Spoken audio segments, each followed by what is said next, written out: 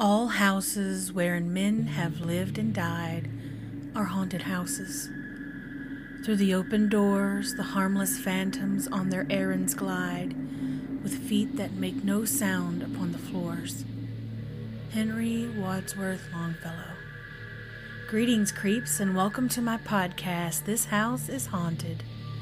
Over the next several weeks, I'll be sharing my personal experiences of having spent 2 years in a haunted house in eastern Kentucky. Due to the spooky nature of this podcast, viewer discretion is advised as I take you into a world filled with things that go bump in the night.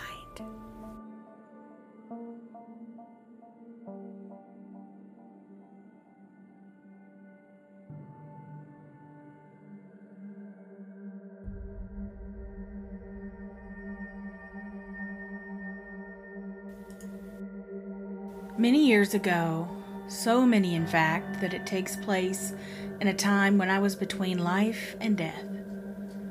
I think of in vitro like that, a precipice where new life hangs in the balance of a life already established, where the only choices you know are that of the one who carries you in their womb.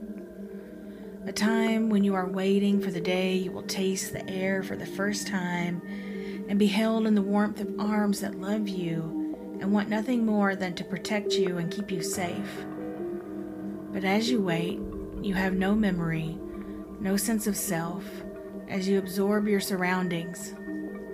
In the waiting, you become what you were exposed to, even if you can't remember it, even if it was something that changed the trajectory of your entire life. For me, in that waiting place, a storm threatened to end my waiting and send me on to whatever heaven awaits those young that never get to be a part of the world. My mama was 6 months pregnant with me and living in northern Indiana with my daddy and my brother when a storm unlike anything they had ever encountered literally ripped their lives to pieces. Much like other devastating storms, it happened in the middle of the night when folks are at their most vulnerable.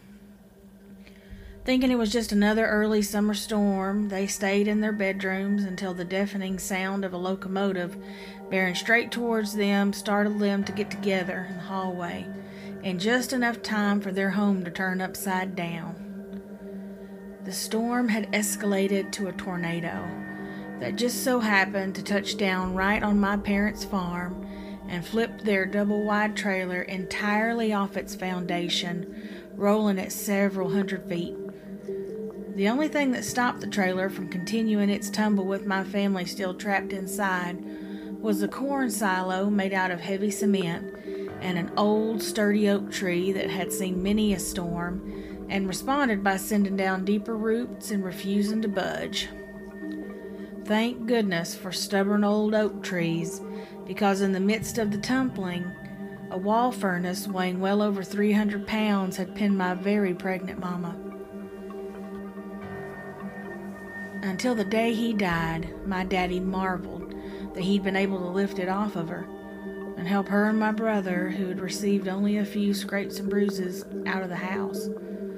They were surrounded by ankle-deep water, with power lines snapped and jumping around, and somehow made it out through the old farm lane leading to their property where an ambulance was already en route. Their neighbors had seen the tornado touch down and had immediately called 911, knowing that my family were all in the house. My mama was heavily bruised and very scared and said it was one of the longest rides of her life. Even when she told the story, her hand instinctively shifted to sit on her belly, as if still cradling my life in her hands. They were terrified that she had lost me with all the trauma her body had obtained. She said when she heard my heartbeat, she cried for a full 15 minutes and doesn't remember taking one breath. Before leaving the hospital, the treating physician, an older man who'd been treating the farming folks of Warsaw for years, told her he reckoned I'd be a nervous one when I was born. This was long before studies were done to show how environmental factors can influence babies in the womb. I don't reckon she was surprised that as I grew, I saw danger in places other kids my age wouldn't even consider. I didn't trust strangers, and that included family I didn't see very often. And I didn't have a desire to jump off embankments into creeks or chase insects I couldn't identify, or even walk too far from my family home. My sad excuse for running away looked a lot like hiding under a tree and waiting to see when my mother would send out the police to look for me because she felt so guilty about not giving me that second cupcake. Why shouldn't I get one? Wayne got one, thank you very much. But I digress. You get it. I was a nervous kid long before we moved into the house. I was also a child that enjoyed hearing a good story, but didn't enjoy being the source of scrutiny from the other members of my family. Since moving to Kentucky, it had been nearly painful for me to share my experiences with the thing in the shadows, the ghoul in the window, and the voice that shouts in the woods. So much so that when the lady visited me in my dreams, I opted not to share that particular piece of information with anyone. There had already been mention to take me to a doctor, and I could tell my mama and daddy were worried that something might be wrong with me. If I was honest with myself, and capable of that level of introspection at such a young age, I would have probably admitted to being worried about that too, since I seemed to attract peculiarity. Mama had seen the birds, my sister had smelled the honeysuckle and felt the cold, and my daddy had heard the scratching in the smokehouse, but no one besides me had actually seen anything. I reckon if I was trying to isolate someone, this was a pretty good way to do it. Time persisted, as it always does, and I continued to find ways to live inside the house. I went to school, I did my homework, and I adapted to avoiding the playroom and never looking in the kitchen window. My sister thought it was the greatest thing in the world that I never wanted to play without her and my brother continued to exist, much like the emo teenager he so rightfully was, oblivious to anyone outside of the teendom social bubble he was slowly creating at his new school. One thing that really stood out to me was the weather in Kentucky. I remember marveling that snow wasn't 3 feet deep already this close to December. In northern Indiana, the cold settled in fast and most of the area was blanketed in a sea of white before Thanksgiving even came around. In our new home, thunderstorms were still whipping up well into November, and that was added to the list of things that I wasn't enjoying about our move to southeastern Kentucky. Everything felt wild and untamed in this land, and our house on the hill was no different. The past couple of weeks had passed without much by way of incidents besides the occasional scent of honeysuckle, which provided me with comfort instead of terror. The lady in white's reminder that I was never alone in my house felt much less menacing without a writhing pit of darkness in the corner. I think I was hopeful that the lady in white had figured out a way to shield me completely from the thing in the shadows, and I could just forget that it had ever existed. I had just gotten home from school and settled into my play clothes. Y'all know your mamas didn't let you go running around in your good school clothes, and the first thing you did when you walked through the door was change into your comfiest hand-me-downs. A tradition that brings me way more pleasure now as an adult. When I heard a deep rumble of thunder reverberate through the house, my sister came tearing in from the front porch, breathing deep, eyes wide with fright. There wasn't one person in my family that enjoyed thunderstorms and the potential threat they harbored. Memories of my mom being tumbled through the house like a tennis ball in a dryer still haunting those of us that were amongst the living at the time, and my sister and I picking up on their fear and making it our own in a sense of self-preservation. Did you hear that? It was a big one. Those clouds are super dark too. Better stay inside, Sissy, she said, all of this in one long breath, her cheeks red and ruddy with the effort it took. Oh, I heard it. It felt like my teeth chattered. Before I could finish my question, my daddy and mama walked through the front door. Wayne was spending the night with a new friend from school, so it was just going to be the four of us riding this out together. Mama had droplets of rain on her blouse, and Daddy's hair looked damp and disarrayed. Wayne would be gone during a storm like this. You think I should call him? Tell him to stay inside? Maybe we should bring him home. We haven't had a storm like this here yet, and he could be scared. Daddy hugged her before she could finish her thought, kissing her forehead, prompting my sister and I to roll our eyes and turn our heads at this atrocious public display of affection between our parents. Y-U-C-K, yuck. Burley, he'll be all right. They don't have the same kind of storms here they do in Indiana. The mountains help keep them from touching down. Besides, it's too cool for it to be too much of a storm. I'm sure they're playing that dang video game he likes so much, Atari. Mom chuckled at Dad's butchering of the word Atari Earl, she said, looking up at him smiling. Daddy didn't miss a beat. Whatever it is, them boys will be too busy fooling with it to be outside, so I reckon he'll be just fine. Here he noticed my sister and I lurking in the doorway, trying really hard to look somewhere other than at them. Just like we'll be just fine, right, girls? We took that as a cue that it was safe to look at them, and he grinned and kissed Mama one more time on the forehead and laughed when we said in unison, "Ugh." You girls got the TV off? Last thing we need is it getting struck by lightning. I shrugged and said, never got to turn it on. We just got home. Well, let's keep it that way. Them things are like a lightning rod during storms. He released Mama and stepped towards the kitchen, no doubt ready for a nice cold Coca-Cola to tide him over while Mama made dinner. As if reading my mind, he said, let's order pizza tonight. I don't want your Mama fooling with that stove during the storm either. Pizza? Order in? This was a miracle of miracles, as my family was always very frugal. Ordering food in always felt luxurious, and it was a rare thing indeed for us to have something other than Chef Boyardee box pizza. This night might not be so bad after all.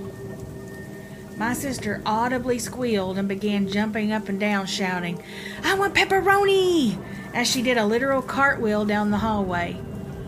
Pizza is a big deal for poor folks, y'all. Mama was laughing as she walked towards the fridge to grab the phone book, neatly tucked away on top. Isn't this where everyone kept their phone book back then? I swear I think I knew everyone doing the same thing. As she dialed and placed the order, my sister and I settled into the couch by the big bay window. The trees were doing a sort of demented dance in the wind, bending one way and then another, as the storm intensified outside. Fear was beginning to grip me once again, but then Daddy was there, and he fell unceremoniously onto the couch and watched with us.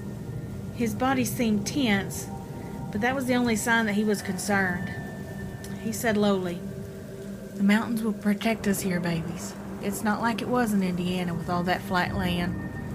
The tornadoes have a harder time finding a place to land in these parts. I was born and raised not far from here. We never had one tornado in all that time. He leaned towards the russet-colored coffee table and picked up one of his Auto Trader magazines and began flipping through it casually. If Daddy wasn't worried, I wouldn't be either. I leaned back, not sure what to do with the next hour or so without the TV while we waited on our pizza, when a soft, scratching sound came from the back of the house.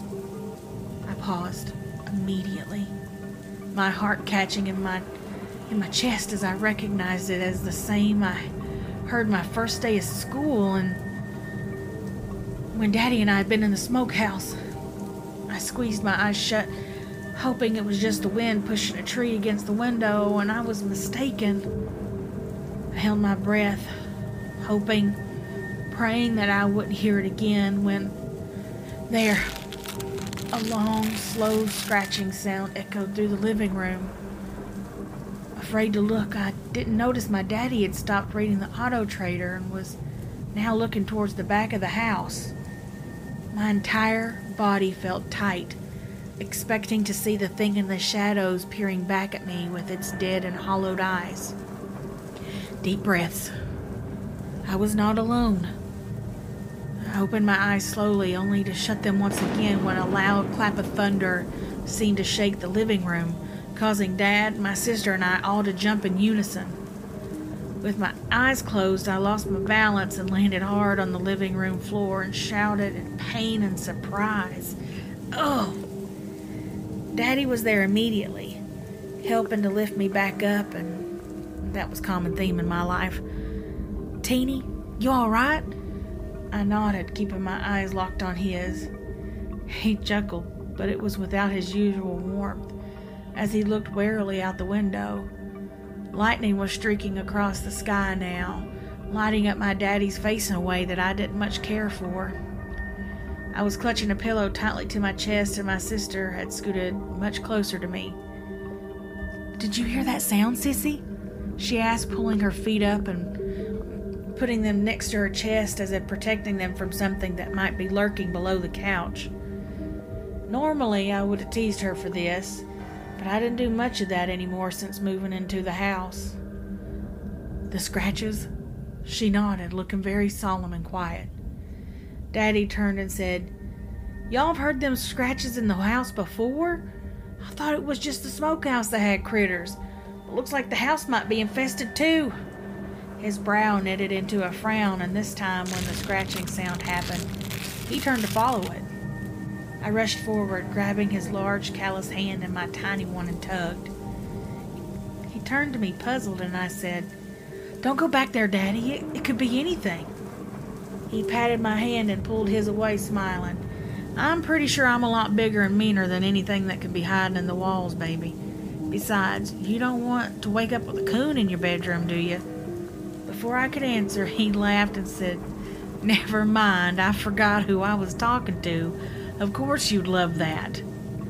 In spite of my fear, I smiled a little because the truth was there wasn't an animal I'd met that I didn't have some affection for, and I could see me welcoming a baby coon into the house with open arms. My smile faded quickly, though, since I doubted very seriously the scratching was any raccoon. "You can come with me if you think I need backup." Still grinning, he walked towards the dining room. I stood there a moment, considering my options, and decided it would be better to be with Daddy than in a room with just my little sister. I took a deep, wavering breath and started walking into the dining room too. Molly wasn't far behind as she slipped her hand in mine. My hand's cold. Can I warm it up?" This was something she said when she was scared but didn't want me to know it. And like a good big sister, I let it roll and took her hand. The scratching sounded much louder once we reached the dining room. The sound of it reminded me of those church people who would come around in the black pants and white shirts and try to squeeze into your house and talk to you, like it was trying to get our attention. Daddy placed his finger over his mouth in a shh motion, and my sister and I stopped a few feet behind him. He listened closely, looking up to the ceiling and then the walls as the sound moved from place to place very quickly. This went on for a few seconds before the sound focused in on the place where I'd first heard it in the dining room, seemingly coming from the other side in the playroom. A cold chill passed through me, and my sister looked at me with a worried expression, but didn't say anything, since Daddy had told us not to.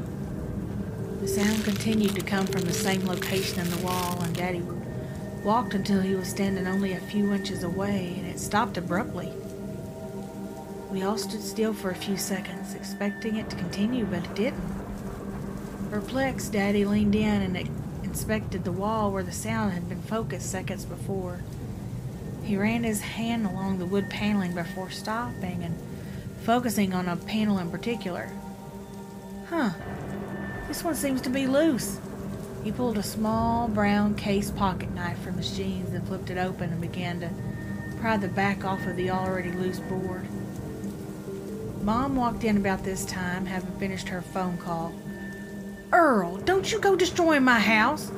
Her hands landed on her hips and one leg extended forward. which meant she was not amused by what was happening. Daddy looked back and said, "The girls and I heard something in the walls, Mama. I don't know about you, but I'm not keen on the thought of a critter rummaging around in our house and chewing up our electrical wires."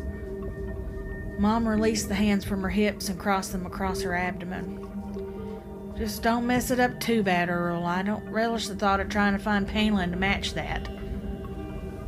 With Mama's blessing, Daddy persisted, working the board out without much resistance.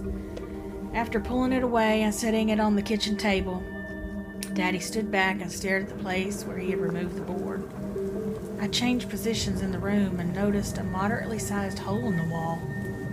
My entire body grew tense, ready for something terrible to happen, but nothing did. Daddy leaned forward and peered into dark space. "Well, I'll be," he said under his breath. Since he wasn't running away in terror, I figured it was safe to move towards him to see what had him so perplexed. He was reaching his hand into the hole when my sister and I, still hand in hand, moved forward. I glanced out the dining room window and saw the wind blowing the trees, and something else. Was that? Thunder clapped again, and I jumped and lost the sight of the dark shape I thought I saw outside.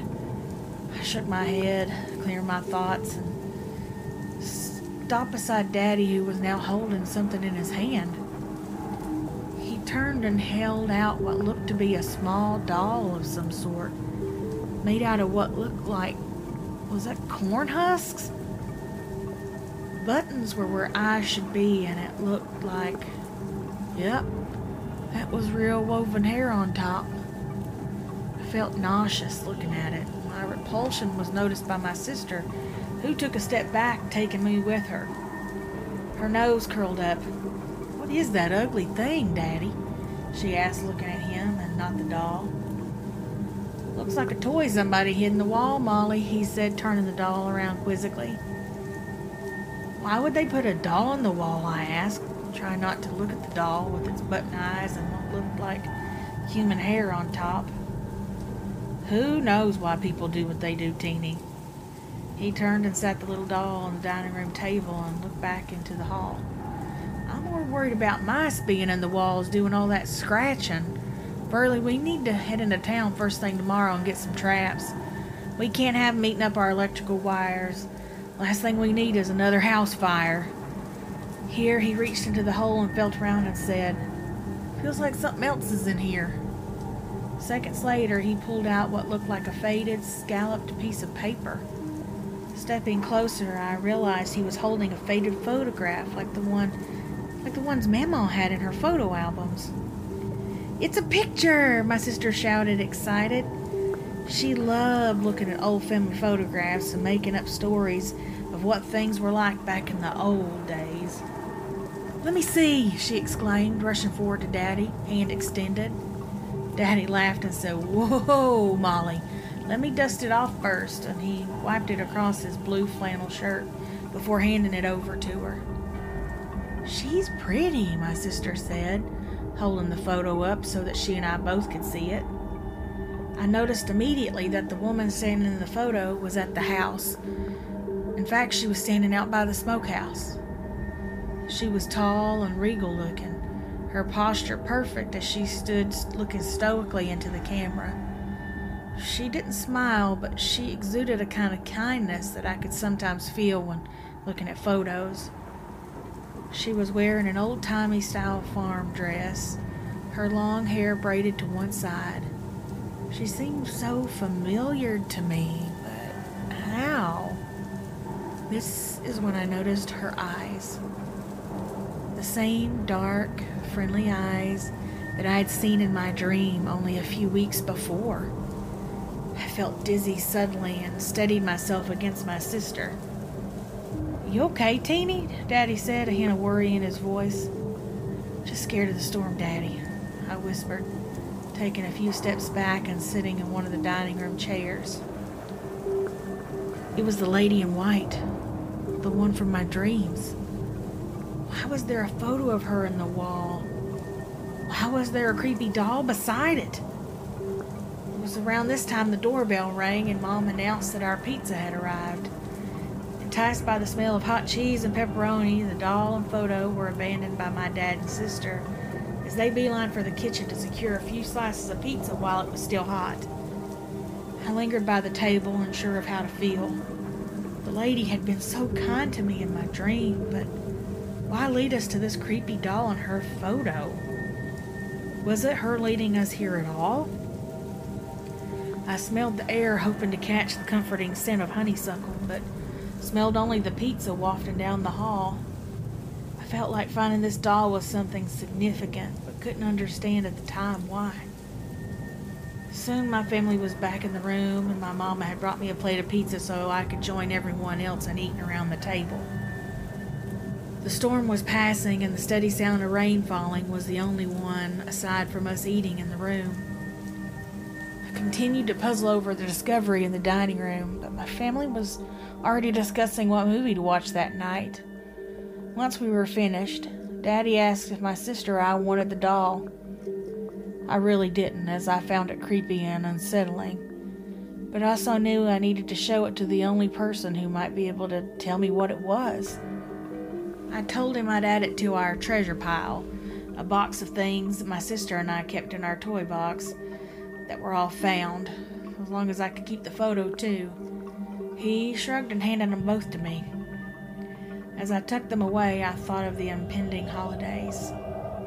Yes, I would ask the only person who seemed to know about any of this kind of stuff.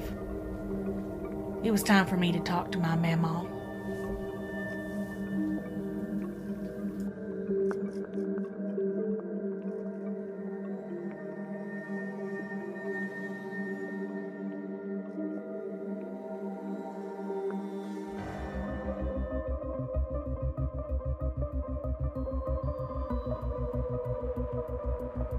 Well, creeps, I hope you've enjoyed getting to know me a little better and unraveling another piece of a long and spooky story. We're getting close to the end of season 1, which means things are just going to keep getting weirder from here. I just want to say thank you for taking the time to listen to my podcast. I know there are thousands to choose from, and it makes my spooky little heart happy that you took the time to listen to my story. I'm a one-woman show, so every like, share, and review makes my little heart go pitter-patter. It sure would mean a lot if you would take the time to give me a rating on whatever streaming service you're using to help bring new listeners to the pod and keep us alive and well. You can also find This House is Haunted podcast on Facebook and Instagram for updates and photos. If you're so inclined, you're also welcome to catch me on a podcast I co-host called Beyond the Paranormal Podcast, which is an interview-based show where my friends John, Ree, and I talk to a plethora of folks in the paranormal community about their experiences with everything from Bigfoot to ghosts to aliens. Until next time, friends, keep it creepy and don't go chasing any voices you hear in the night.